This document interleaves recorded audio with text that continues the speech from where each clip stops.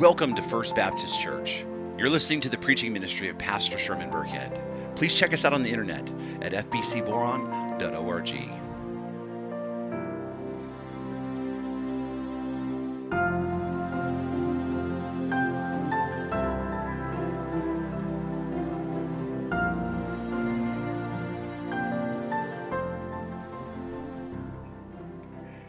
So Mark chapter 14, beginning in verse 12, and the word of the sovereign Lord reads,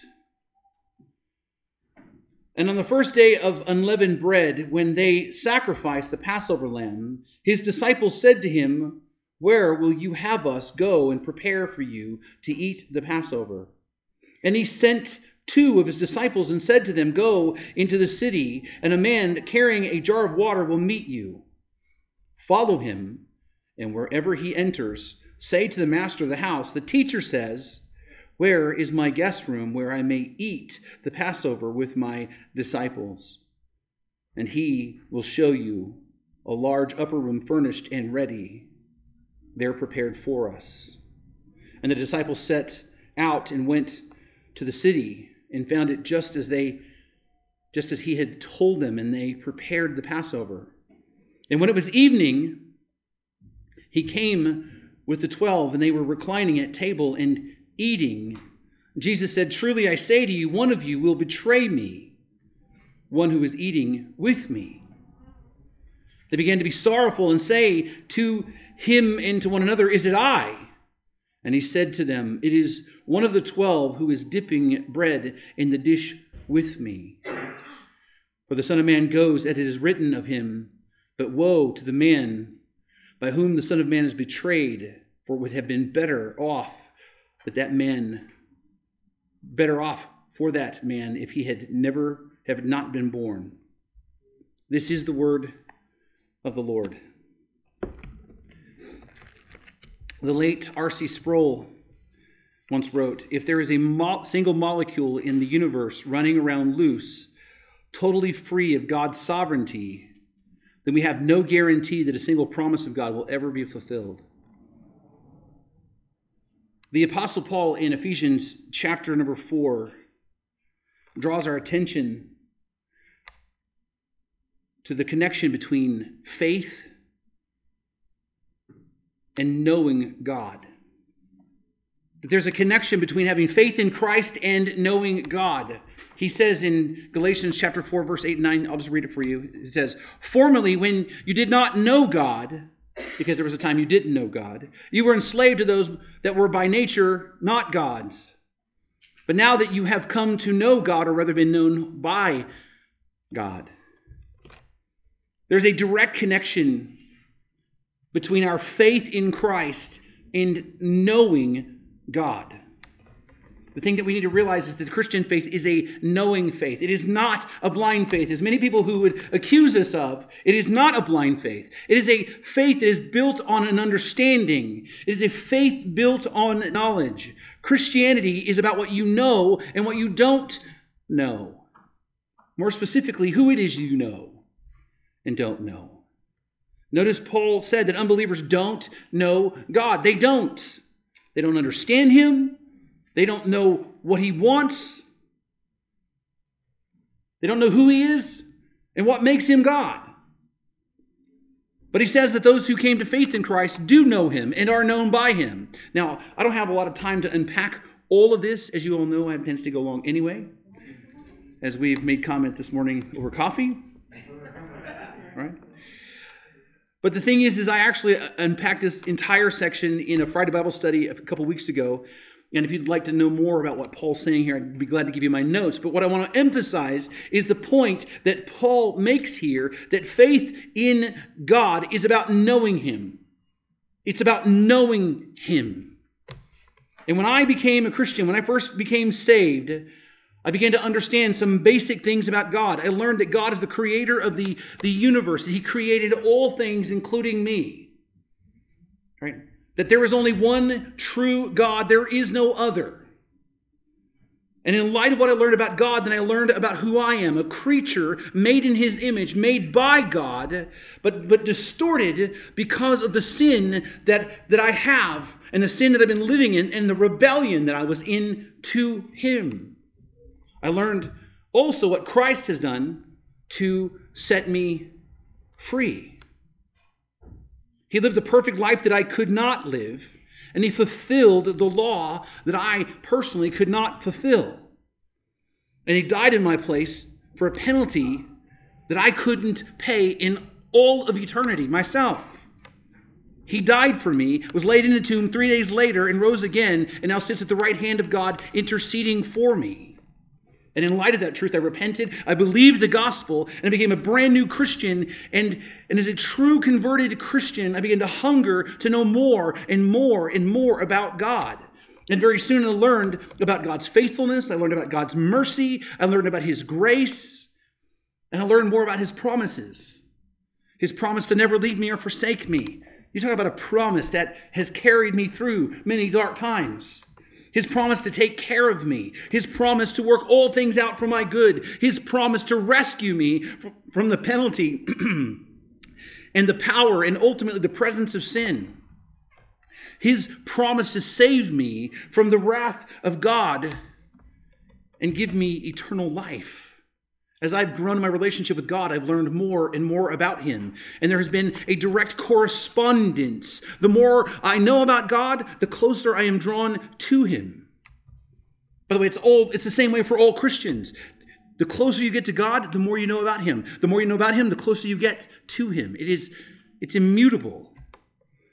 And there are many things that I have learned. And there are many things about God I love to think about and meditate on. One of my favorite things to do is to think about who God is, like his goodness. I'm overwhelmed sometimes by his goodness. Like every single day, I'm reminding myself and trying to remind other people to be grateful because God is so good to us that we don't even know how good he is to us. We only get glimpses of it when things really go wrong, then we realize and put in perspective all the great days that we had. God has been amazingly good to us. I love thinking about God's goodness. I love also thinking about his grace, right? I love thinking about his triune nature, this understanding that God is one in essence, in three in person, and that we can, once you understand that, you see that reflection throughout all the Bible, and you can see how that works itself out in salvation. But of all the things that I have learned about God, of all of the attributes that I know to be true about him, of all the things that make God God, there's one particular truth that continues to be the rock of all my hope. I mean, if there is a truth that gives me peace, if there is a truth that carries me through the worst moments of my life, if there is a truth that gives me hope when nothing makes sense around me, it is the truth that I've anchored my soul to, the truth of God's sovereignty. The truth that in all things, that God is completely and totally in control. This is the truth that I have personally built my life on. This is the truth that I have built my ministry on. This is the truth that we have grown to embrace as a church body, as a foundational truth that we move and operate from. This is something we affirm and that we've even built our entire theological understanding upon. The truth that God is sovereign over all things. There's nothing beyond his reign. There's nothing beyond his reach. We sing that song, Behold Our God, right? You shall reign, how long? Forever, right? There is nothing beyond his control. There's nothing outside of his will. And I think R.C. Sproul says it best. If God is not sovereign over the entire created order, then he is not sovereign at all. And if God is not sovereign, he is not God. That is the truth. The truth is, if there is one maverick molecule in the entire universe that is beyond his knowledge and control, he's not God. All things in heaven and on earth are under his sovereign control. The truth is, we've been This has been a staying point for my personal life. Because I want you to understand, this is the truth. This is the truth that makes all of his promises believable. This is the truth that makes all of his promises dependable. The truth that God is completely sovereign and in control makes all of his promises real. Because if he's not sovereign, as R.C. Sproul says, then we have no guarantee that a single promise of God will ever be fulfilled. If God is not fully in control, then how can we believe that God can do the things he promised to do? I want you to think about just the one promise of Romans 8:28. And we know that for those who love God, all things work together for good, for those who are called according to his purpose. I want you to think about the depth and the implications of that promise. That is a promise that you've heard me preach on multiple times. You will hear me preach on it multiple times more. I will come back to this promise over and over again. The fact that all things work together for those who love God and are called by God. All things work for good, whether it's the sunshine or the rain, whether it is harvest or famine, whether it is a clear diagnosis, whether it is cancer, whether it is an accident on the road or safe travels, whether it is peace, whether it is war, no matter what life brings, the promise of God himself is all things, even the worst of things, work in concert. You understand that? They work in concert together for the good of those who are trusting in him and believing in him. In fact, most translations explicitly say God is the one who works those things out and controls and shapes the things that benefit us and work out for our good. That is the promise of God, one that we depend on. I want you to think about, of all the things that happen in the world around us, the billions of free choices and the billions of variables that happen. But hear what I'm saying here. If God is not sovereign, and if there's anything outside of his control, then that promise at best is a wish.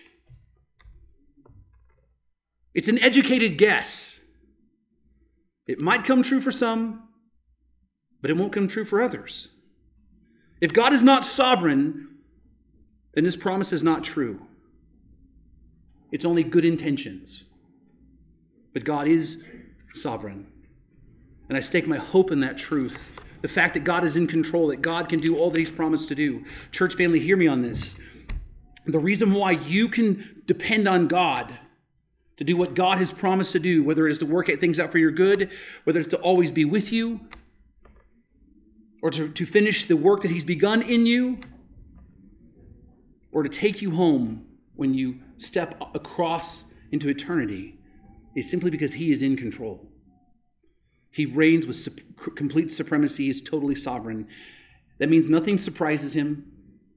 That means nothing is outside of his will. There's nothing that can thwart his plans.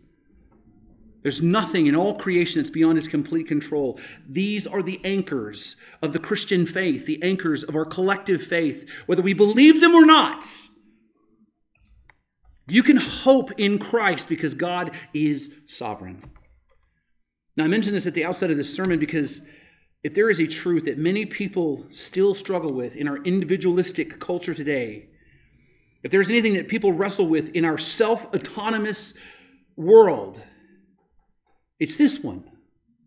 The truth that God being in control, God being completely sovereign, if there's anything that rubs people the wrong way, it is this one. And it has been like this for many, many years. In fact, the 19th century preacher Charles Spurgeon once wrote, no doctrine in the whole word of God has more excited the hatred of mankind than the truth of the absolute sovereignty of God. Many people struggle to accept this truth. And the reason why so many people struggle with it is the perceived problem of God's sovereignty in man's free will. Man's ultimate accountability to God. The argument is, if God is sovereign, then how can man have free will? If God is sovereign and in control, right, then how is man free to choose? Because if mankind doesn't have the ability to choose, then how can he be responsible for his choices? And how can he be responsible for his sin? That is the issue that people put forth. For many of the problems, that's the problems of the sovereignty of God. They believe ultimately that man doesn't have free will if God is in control. In fact, that's what the atheists believe. They believe that as the proof of why God can't possibly exist. John Paul Sartre said that if there is a God, man is not free. If man is truly free, then there is no God. That is his proof. But this kind of thinking stands in opposition to what the Bible actually teaches. Because the Bible teaches that God completely in control, but at the same time, man is certainly accountable for his choices and his sins.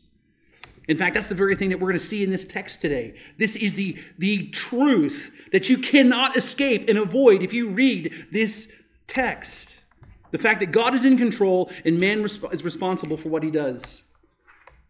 And so I'm just going to lay out my cards right from the beginning of this message, and I'm going to tell you the point of this text. This passage is going to make clear that both of these things are true. That God is sovereign over all things, and man is responsible for his own free choices. And there is no contradiction in those things, as many people suppose. In fact, turn with me to Mark chapter 14, and we'll begin to kind of like unpack this. Beginning in verse 12. And on the first day of unleavened bread, they sacrificed the Passover lamb. His disciples said to him, "Where will you have us go and prepare for you to eat the Passover?" So what we need to realize is contextually, this is Thursday of Passion Week, right?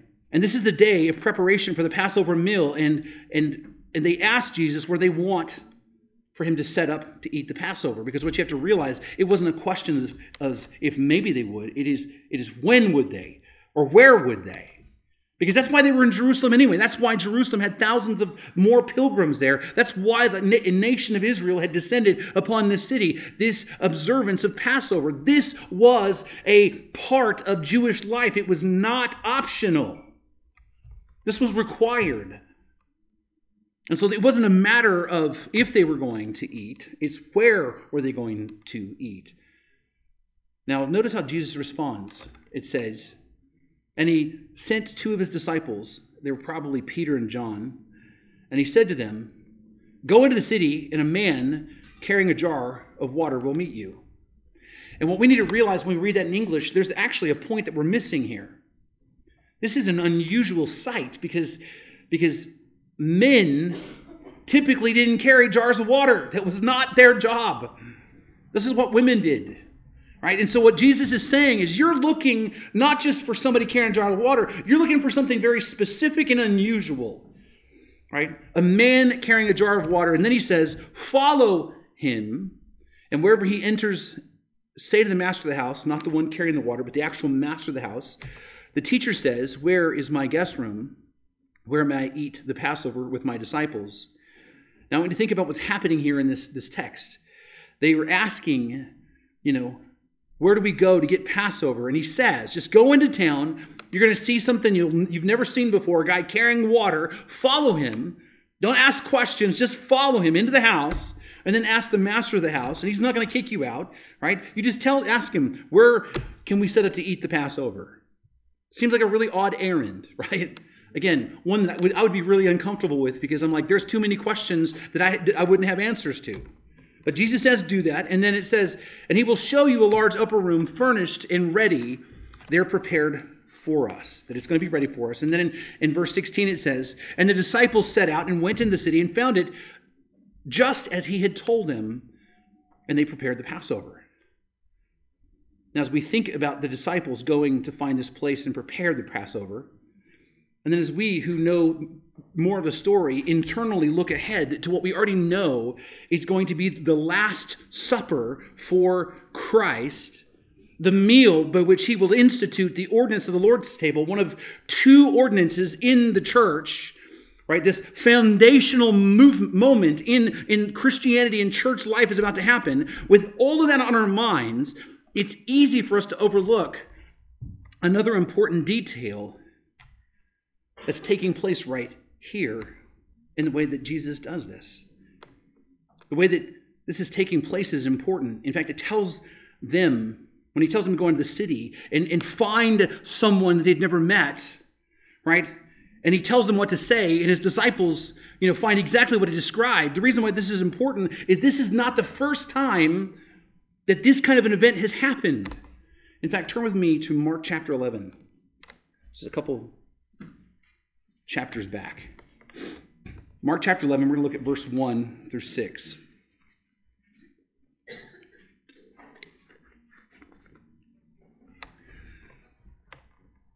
It says, "Now when they drew near to Jerusalem, to Bethpage and Bethany at the Mount of Olives, Jesus sent 2 of his disciples and said to them, 'Go to the village in front of you, and immediately as you enter it, you will find a colt tied, in which no one had ever sat. Untie it and bring it. If anyone asks you, what are you doing? Say, the Lord has need of it, and will send it back immediately.' And they went away and found a colt tied at a door outside in the street, and they untied it. And some of those standing there said to them, 'What are you doing untying the colt?' And they told them what Jesus had said, and they let them go." You see, this section in Jerusalem begins with a similar experience. Jesus sending his disciples, 2 of his disciples specifically, to make preparations for something, right? And Jesus is telling them about things that they've never seen, and he's telling them what to say, and they find exactly what he describes, and it happens exactly like he says. What you need to realize, this is another example of Mark's bookend. This is a theme, as we have gone through over and over again. We've seen it throughout Mark. Mark begins this section with an event, and then he wraps up this section with a similar event. We talked about last week how we see this throughout Mark, and the clearest example of this was how Jesus healed 2 different blind men, right? And in the intervening text was about spiritual blindness. Well, we see this theme repeated here again. Jesus sends his disciples on an errand to make preparation for him, which means everything in between these 2 ends really has great thematic significance, right? What is the significance of this section then? If you think about everything that's transpired, the significance of this section is the sovereignty of Christ. I mean, think about what we've seen in the last few chapters of Passion Week. Jesus, in this text, predicts with accuracy exactly what to find and what he needs to accomplish his task, and knows all of the circumstances, that surround them. And it's not like that he actually went and made arrangements, because none of the text has anything to do with that. He's with his disciples. He knows all these things in his divinity and is completely omniscient. Right? He is, as Mark has been demonstrating from chapter 1, verse 1 of Mark, that he is God in the flesh. And notice Jesus rides into Jerusalem in the beginning of this section on the back of a donkey as the Messiah and the reigning king. I know that we talk a lot about him being a Messiah, but this was also a picture of him being the king. Remember, riding on the donkey was an allusion to the coronation of King Solomon. Jesus rode in as the king, and as the king, he comes in and he pronounces judgment upon the nation of Israel and the leaders of Israel. And what we see is he mightily reigns, declaring his judgment upon his people. This is a picture of his sovereignty. And then he predicts with absolute accuracy his second coming and the destruction of the city of Jerusalem and the temple, right? And then we see a woman taking $30,000 worth of perfume and pouring it out on him in an act of worship, demonstrating that he is completely worthy of her worship.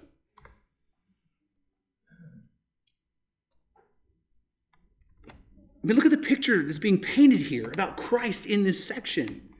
And what we need to realize is, until this moment, the triumphal entry, what was the focus of Christ's ministry? Remember, the demons try to say that he's the Son of God, tells him to shut up, right? He heals people, and he says, don't tell anybody, right? Jesus' ministry was about the work that he was doing and the gospel he was preaching, but he was always pushing off the emphasis on him. We see that. But then he rides triumphantly into Jerusalem, and the city's electric, and what we see is that he is being worshipped, and we see that he has authority and power, and he displays his omniscience. We see that he is the regal, royal Messiah, the king, the sovereign, reigning king. These bookends serve to remind us of that he is God incarnate. Now, we know that after this point in the story, things are going to change as they accelerate towards the cross. We know that he's going to be betrayed. We know that he's going to be arrested and he's going to be crucified. And so here we are, as we see here again, this theme of Christ's supremacy and sovereignty. That's what's been building up to this moment. And so to understand this text and what's happening here, you're going to miss a lot if you don't hold that in your mind, what's been the picture that's being painted at this point. Christ is supreme and sovereign, which then sets up the rest of this encounter, by the way. You see, the point is that God is in control. And the details of his have been sovereignly prepared beforehand. Christ is in control, right, of when he announced himself. He was in control of how and when he came into the city that led up to him. He was in control when he argued against all of those that came to argue against him, the Pharisees, the Sadducees, and the Herodians. They couldn't even lay a finger on him because he was completely in control. He was so much in control that he sent his disciples on a specific errand that proved that he was still in control. Christ is demonstrating his total sovereignty and control. Jesus says, go into the city and find what we need to prepare for dinner. And they find exactly that because Jesus is sovereign and he arranged all these things to take place. All of these things are happening by his will. And then in verse 17 it says, and then was evening, he came with the 12, and they were reclining at table eating, and Jesus said, truly I say to you, one of you will betray me, one of you eating with me.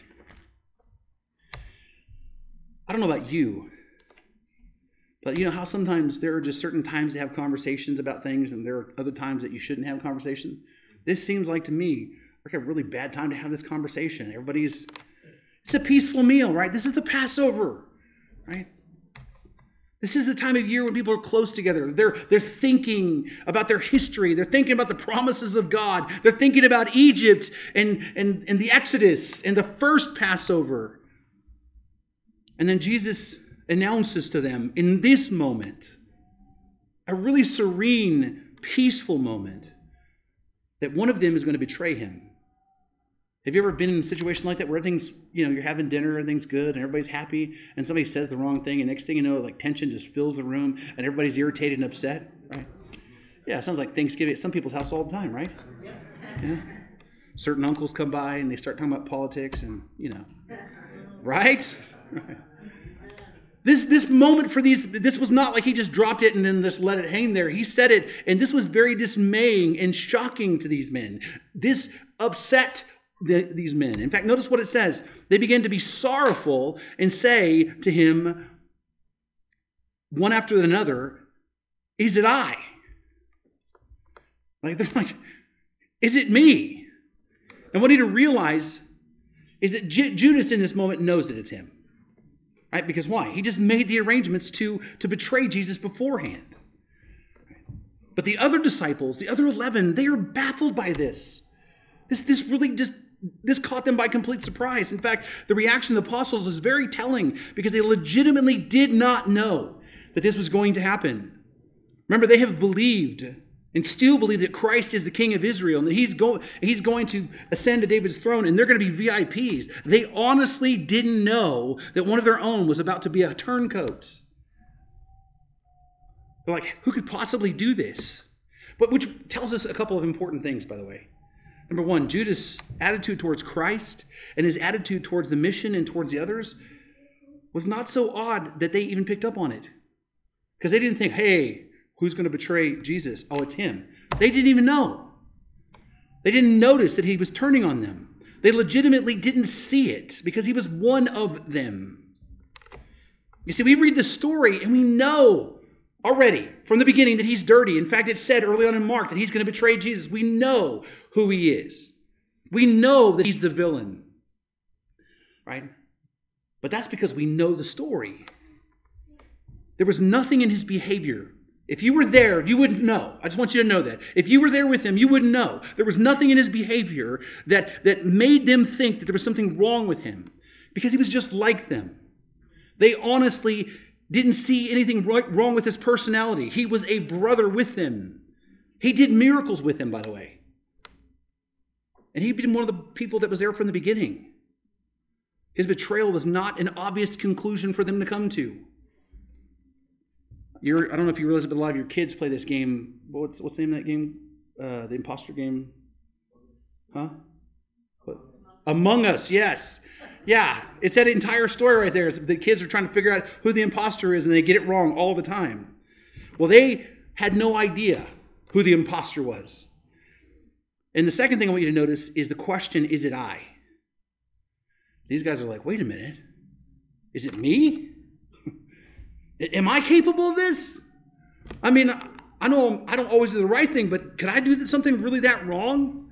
Because they couldn't imagine any of the other apostles doing this. It just seems such an impossible thing.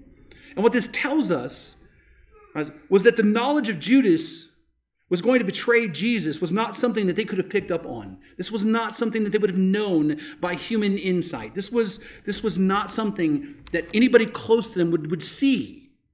No mere human being was going to be able to know what was going to happen. It took supernatural insight. It took divine insight to see this. The only people that knew were Judas and the high priest, and obviously Jesus. And that's what we see again. He is omniscient as God. He knows someone's going to betray him, right? And he's always known it. But then look at verse 20. It says, and he said to them, one of the 12 who is dipping bread into the dish with me. I want you to notice that Mark is not saying that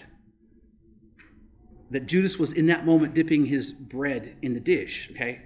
Because this statement was not meant to identify a person. This statement is meant to communicate something more devastating than that. It was meant to communicate and express the closeness of his betrayer. You see, it was one thing to know who Jesus was. It was another thing to be close enough for Jesus to touch you and heal you. It's another for you to be a disciple, because there were lots of disciples of Jesus at that time. Lots of people followed him around. But it was a whole other thing to be somebody that was one of the 12, one of his closest companions. And the table fellowship he's having here is a display of clear intimacy. These men are sharing a loaf of bread together, and they're dipping like their bread in the same cup of sauce, right? You just don't sit down and share chips and salsa with strangers.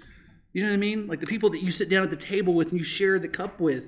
That's closeness, especially in that culture. Jesus was going to be, I want you to hear me.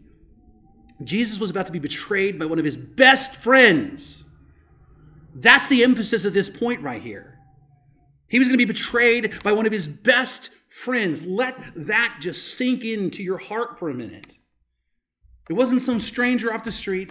It wasn't some person who kind of got to know Jesus and worked his way in. This was one of his best friends. This man had been called by Christ to follow him. This man was with him for 3.5 years. This man had been on the boat when Jesus calmed the storm twice. This man was there when he fed 5,000 people, and he was there again when he fed 4,000 more people. This man has eaten countless meals with Jesus. Think about the closeness and all the laughs and the discussions that happen over those meals. He slept under the same roof night after night. He listened to almost every sermon, and he witnessed firsthand the mind-blowing miracles. He probably even asked 1,000 of his own questions. And he was even endowed by Christ with the power to cast out demons and heal people like the other apostles when he sent them out. Right? We got to stop thinking of him as the movie villain that we've painted him to be. He's not the stereotypical bad guy. He was one of Jesus' closest friends. You see, the problem that we have is we already know what's going to happen and what he's going to do. We already know that he's going to do one of the most horrific things in all of history. He's going to betray the Son of the living God to his doom. And the reason why this is a problem is that knowledge prevents us from seeing that Judas is actually just like the rest of the disciples. That's why they can't see it.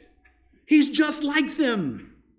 In fact, every one of them, if you know the story, every one of them in their own way will ultimately betray Christ too.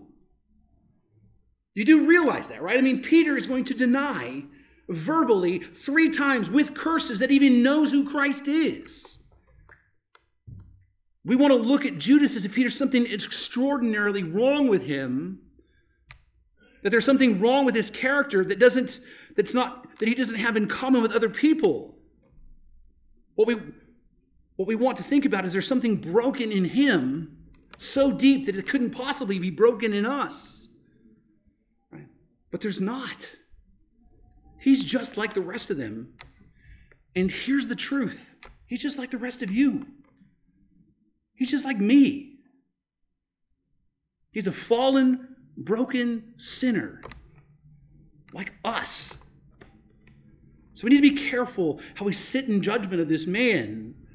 We need to be careful not to become self-righteous, thinking that we were not capable of what he did. Before Christ, we were more capable of that than you could possibly even imagine. I mean, think about this. Who have you betrayed in your lifetime? You just meditate on that for a minute. Who have you turned your back on? Who have you mistreated? Who have you failed? Who have you taken advantage of? I mean, every one of us done these kinds of things. We need to be real careful. We're not as different from Judas as we might think. We can't stand here saying that given the same exact circumstances that we wouldn't do what he did. The honest truth is we can't say that. We can't say it. The unregenerate heart is capable of horrific things. It's only by the grace of God that the others didn't do this. It's only by the grace of God that he preserved them. It is by the grace of God that they didn't do worse. It's by the grace of God that you haven't done worse things than you've done in your life. You see, what this reveals is Judas is simply who he is. A fallen, broken sinner. And God has been using who Jesus is to accomplish his plan of redemption. God didn't have to make him like this. He was already like this. And this is where we get to the heart of the issue here. This is where we get to the thrust. Mark 14, 20 through 21. Or actually, Mark 21. 14, 21. For the Son of Man goes as is written of him. I'm going to say that again. For the Son of Man goes as it is written of him. But woe to the man by whom the Son of Man is betrayed. It would be better for that man if he had not been born. In this one statement, we hear the voice of the Lord thundering and declaring this immutable truth. God is supremely sovereign, and mankind is still responsible for his sin. Notice what it says, for the Son of Man goes as is written of him. Jesus' sacrifice and atoning death were written about in the Old Testament. What Jesus is saying is his betrayal and death on the cross is foreordained. It is already planned by God, that God has ordained beforehand that this would happen. That this is the will of God, that this will absolutely take place. This is the plan, that the Son of Man would be betrayed. Understand this. This plan for Christ to suffer and die for the sins of his people, right, is not plan B because the Jews rejected him as the Messiah. This is not the afterthought of something that went wrong with God's plan. This plan for Jesus to be betrayed is one by one of his friends so that he could be crucified and make atonement for those who would have faith in him is not a plan that was conceived and developed after Adam and Eve fell in the garden. Many people kind of think in those terms that man fell and then God then had to come up with a new plan. No, this has always been the plan. All the way into eternity past, this has been a plan. This plan is part of the covenant of redemption, a covenant that God has created within himself. That God the Father decreed a plan to redeem his people.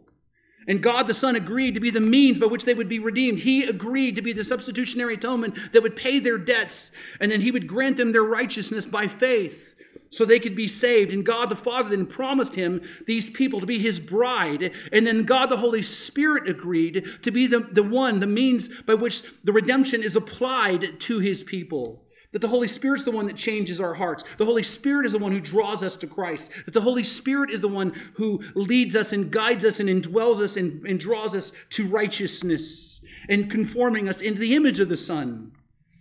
This was the covenant that God had created with himself before creation even began. This has always been the plan. And we see the promise of this plan very early in Genesis chapter 3, where God said that the seed of the woman would crush the head of the serpent. That was the very beginning of the promise that they would look forward to in hope. And we see this plan being worked out through redemptive history. We see the shadow of this plan when God told Abraham to go up on Mount Moriah and kill his own son. Remember that story, right? We see the shadow of this plan with the nation of Israel being rescued from the bondage of Egypt. We see the shadow of this plan in the sacrificial system. We see the shadow of this plan when God brings Israel into the promised land. This is the plan that God has ordained in eternity past, and this is a plan that he's been working out through all of redemptive history, pointing forward to Christ. And we see the shadows of this. Every little detail of this plan has been foreordained by God, including using Judas to betray Jesus, including using the Sanhedrin to pronounce judgment upon him, including using the Romans to put nails in his hands. Everyone. God is completely in control of history, and this event it's happening exactly how God ordained for it to happen. And that's what we see here, is God is completely and totally sovereign. Right? This is the truth that we see over and over and over again, not just through Mark, but through all of the scriptures. If there's a theme that Mark repeats and the scriptures repeat, is the fact that God is in control. And that Jesus is God in the flesh. It's crystal clear by the text that God ordained for this to happen this way. But then notice it also says, "But woe to the man by whom the Son of Man is betrayed. It would be better for that man that if he'd never been born." Why? Because ultimately he's responsible for his own actions and his own sin. He's going to be punished for his own sin. He's going to be punished severely for his own sin.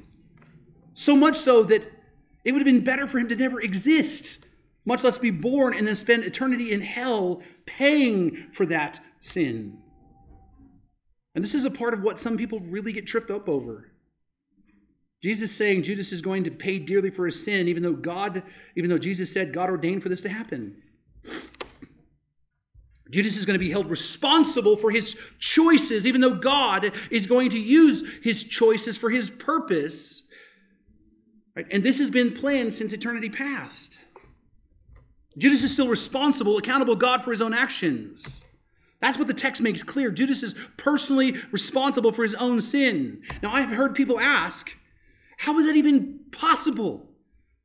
How does that make any sense? If God ordained this to happen, then how is Judas not simply a mindless pawn or a robot in the divine scheme that God was working throughout history?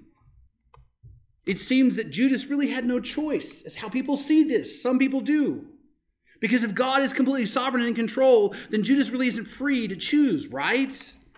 Well, that actually is the heart of the issue of what makes this difficult. is that the Bible teaches just that. The real problem actually isn't what the Bible says, but the real problem I think we have is how we define and understand man's free will. There's the problem. You see, we live in a time and a culture where we're very individualistic. We know that, right? It doesn't take very long to look outside and just see how things are, that people are very individualistic, right? And there's also this sense that each individual is a kind of disconnected island unto himself, that people kind of live their own bubbles and are allowed to do whatever they want to do because it's them, right? They believe that individuals not only have free will, but that individuals have autonomous free will. And this is important, right? Because this is the perspective of mankind that has been adopted by our culture, right? That what they believe is that if a person doesn't have autonomous free will, then they don't really have free will. Now we hear this word autonomous again throughout our culture. This is a buzzword used all around us. Right? They'll say that person has autonomy, I have autonomy. In fact, part of Ruth Ginsburg's argument for abortion was a woman's bodily autonomy. That's how she worded it. It's this idea that we are autonomous creatures. Our cultures embrace the idea that mankind is not just endowed with free will, but autonomous free will. And this kind of thinking has actually affected the church itself. This is why when you hear well-meaning Christians who try to make sense of what the Bible teaches, they'll say, yeah, God is sovereign, right? But his sovereignty is limited by man's autonomy. What? Yeah, God's in control, but God's control is limited by man's free will. Brothers and sisters, that point of view is not only an error, that point of view is actually blasphemous. Because if God's sovereignty and control is limited by your autonomy and free will, then God is not sovereign, you are. That's dangerous territory, but I want you to listen when you hear people talk, other Christians talk, that's the kind of language they use. You see, the problem is the word autonomous. Most people don't understand what this word actually means. Autonomous is a root word, nomos, with the prefix auto. Autonomos is how the words are put together. Auto means self. So we know what auto is, right? Automobile, right? A self-driving or self-moving machine, right? Auto means self, and nomos means law. So in other words, to be autonomous means to be a self-law, or to be self-governing or self-ruling. The idea to be autonomous means that there is nothing outside of yourself that has any rule over you. That's what people say when they are autonomous. You can't tell me what to do. I'm autonomous, right? There's nothing that has any control over me. That's what it means to be autonomous. And the idea is that if man does not have autonomous free will, that if they're not subject to outside, if they're subject to any outside influences at all, right, then they're not really free. It's a contradiction in terms. But think about this. Autonomous free will of humans is an impossibility. I want you to hear me. Autonomous free will of human beings is impossible. Do you know why? Because all of your choices are limited by something. There's something in your life that is controlling your free will. There are just some choices you do not have the power to make. For example, if I had true autonomous free will, then I could choose right now this morning to be the starting linebacker for the Indianapolis Colts. If I had true autonomous free will. But that's quite impossible. Do you know why? There are things outside of my control that limit my ability to make that decision.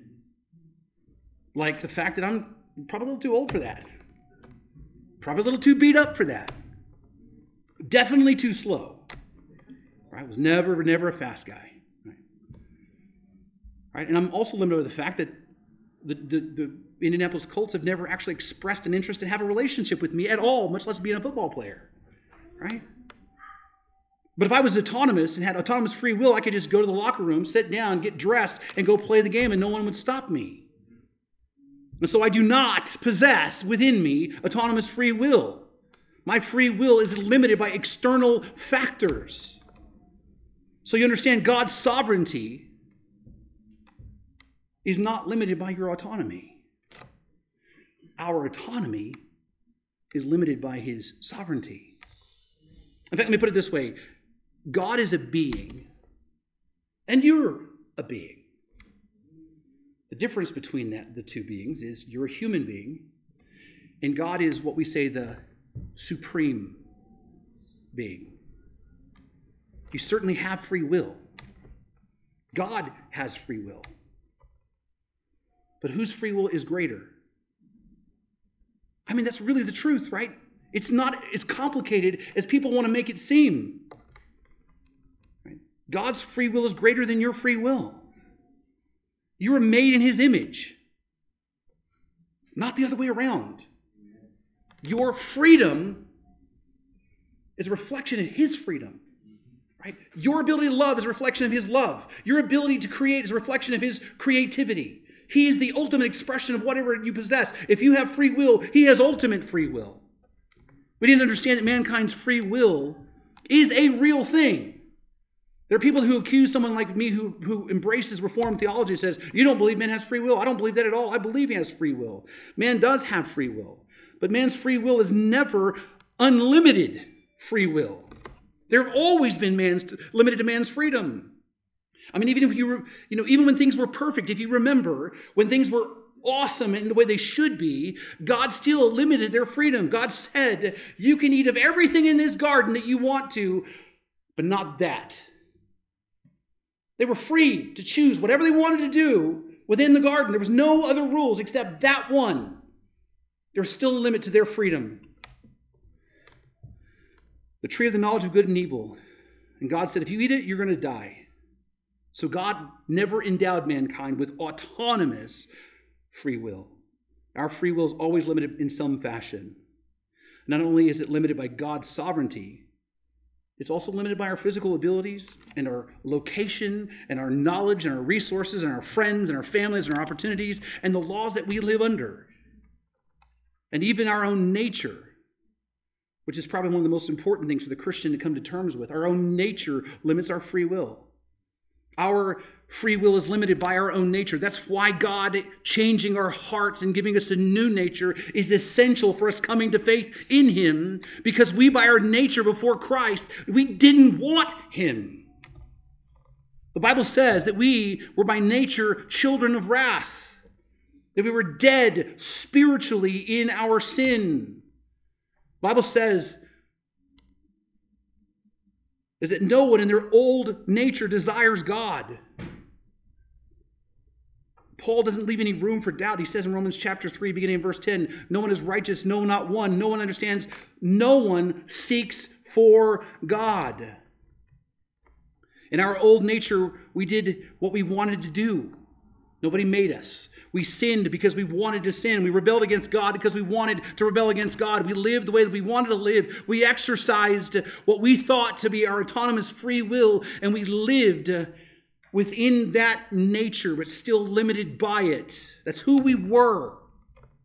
That's why Jesus says, if you're going to enter the kingdom of God, what happens? What must happen? You must be what? Born again, radically transformed. You must have a new nature. In fact, what the Bible says in 2 Corinthians chapter 5, verse 17, Paul tells us, therefore, if anyone is in Christ, he is a what? New creation. The old has passed away. Behold, the new has come. Only when we have a new nature given to us by God can we freely choose God. So you see, the idea of autonomous free will is a myth and a delusion held on by people who push back against God's control. So hear me. Does mankind have free will? Yes. He has the freedom to choose, and he chooses everything he wants to choose. Every choice you make, by the way, is the one you want to make. And some people say, wait a minute, I've made choices I didn't want to. No, you've always made the choice you want to make. You might have only had limited choices because of circumstances, but you still choose what you want, right? Like the old comedian that said, the guy shows up on the stage and says, your money, your life. And he says, come on. Well, give me a second, right? I mean, I'm thinking, right? And the point is, even though it's funny, is that neither one of those were things that he really wanted, but he still had to choose the outcome, and whatever he chose was still the choice that ultimately he wanted. It might not have been the best of choices, but he still chose what he wants, chooses what he wants, and we are the same. Mankind has free will, and we make choices all the time, but our freedom has limits, and the greatest limit that we have is the sovereignty of God. There are going to be things that God simply will not allow me to do because it's not in his will for me to do it. Right? There are going to be things that I don't even know that I really wish I could do that God's just not going to allow me to do because it's not within his sovereign will to let me do it. And so is God completely sovereign? Yes, he's in control. And there's nothing that limits him, nothing that prevents him from accomplishing his will. And because of that, we know then his promises are sure. That's the point. Because he is sovereign, we know that his promises are sure. You see, mankind can make all the promises that he wants, but none of anybody's promises, not even the best intention, not even the best resource person, nobody's promises are ultimately a guarantee. None. Right? Because they're not sovereign. But God's promises are guaranteed because he is. He is sovereign and in control. Now, with all of that, then, now that we've can we say we put that to rest? That we believe what the Bible teaches, that we do have the ability to choose and we're responsible for our choices, but God ultimately is sovereign and in control. Now that we know that, right, how do we understand what's happening in this text? What we understand is this: Judas is a man just like all other men around him, and he grew up as a Jew, endowed with the free ability to make choices, and he probably made millions of choices that led him to where he was in that very moment. And all of these free choices made by him are sovereignly used by God in his divine plan to accomplish his will. We see God in his wisdom exercising his ability to choose in such a way that doesn't annihilate the choice of his free creatures. I want to understand that that's the doctrine of correspondence. Doctrine of concurrence, forgive me. The doctrine of concurrence. That God can concurrently choose the same as the human can choose, and God can work all of that out according to his will in such a way that a human being still actually chooses freely. Again, there's a lot to that because we're not God. But understand that ultimately mankind is responsible for his own evil, but God still can take that and use it for good. And so Judas is where he is in the moment because that's where he wants to be. He freely chose to follow Christ in the ministry. He freely chose to stay with Jesus for 3.5 years. He freely chose to cast out demons and heal people as Jesus commissioned him. And he freely chose to betray Jesus to the chief priest. And now he's freely choosing to have a meal with Jesus, pretending like nothing's wrong. He's freely choosing to deceive his apostle brothers because that's what he wants to do. But God in his sovereignty is choosing to use Judas's choices and his evil deeds to accomplish his plan of redemption. You see, God can truly work all things out for good for those who love him, even the worst of things. And I want you to understand the worst thing that has ever happened in the universe is the innocent, spotless Son of God to be betrayed by one of his best friends, arrested by his own countrymen, accused of blasphemy against God by his fellow Jews, beaten by and punished the Romans for no reason, and then hung on a cross to endure the wrath of God the Father for the penalty of sins. They're not his own. That's the greatest tragedy in all of human history. That's the worst possible thing that could have ever happened. The greatest crime committed in all of history was the result of free creatures all doing the things that they wanted to do, making choices that they wanted to make, free creatures acting out of their own free will, free creatures choosing to do what their own desires and what their own natures guided them to do. And all of this was sovereignly ordained by God as part of a plan that will work out in order to bring the greatest possible good to his people, the redemption of his people from their sins. You see, you can truly trust God to keep his promises, because even when all of the worst in the world happens, he's still able to keep them because he's sovereign. So what do we do with this? I have 3 things I'm going to share with you before we go. First of all, I think what we need to do is we need to accept the truth. And the truth that we need to accept is that we're responsible for our own actions. I think that there's sometimes a sense of us that we are living the life that we live, and that ultimately it's because of somebody else that we're where we are, or because of circumstances that sometimes we, in a sense, want to become a little bit superstitious and say that we're not really responsible for the current place that we are in our lives. What I want you to realize is every single one of us, for good or for ill, are in the position we're in because of the choices that we have made.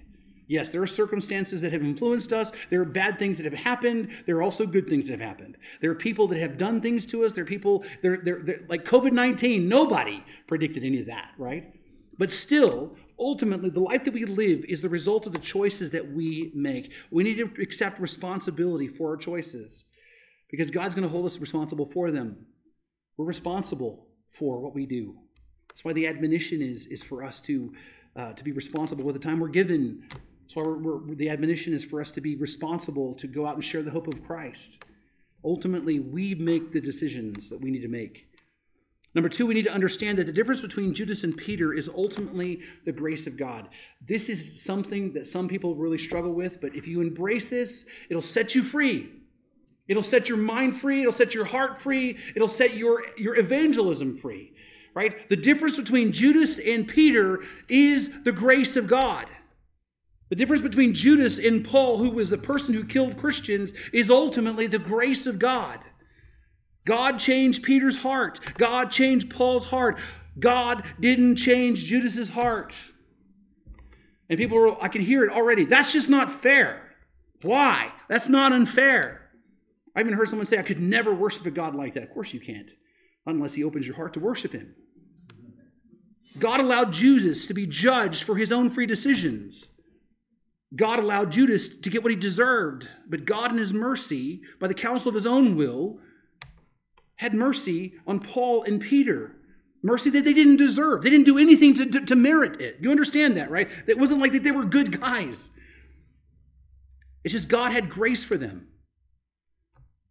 You see, what was fair, if you want to talk about fairness, what would have been fair is God would just send everybody to hell, right?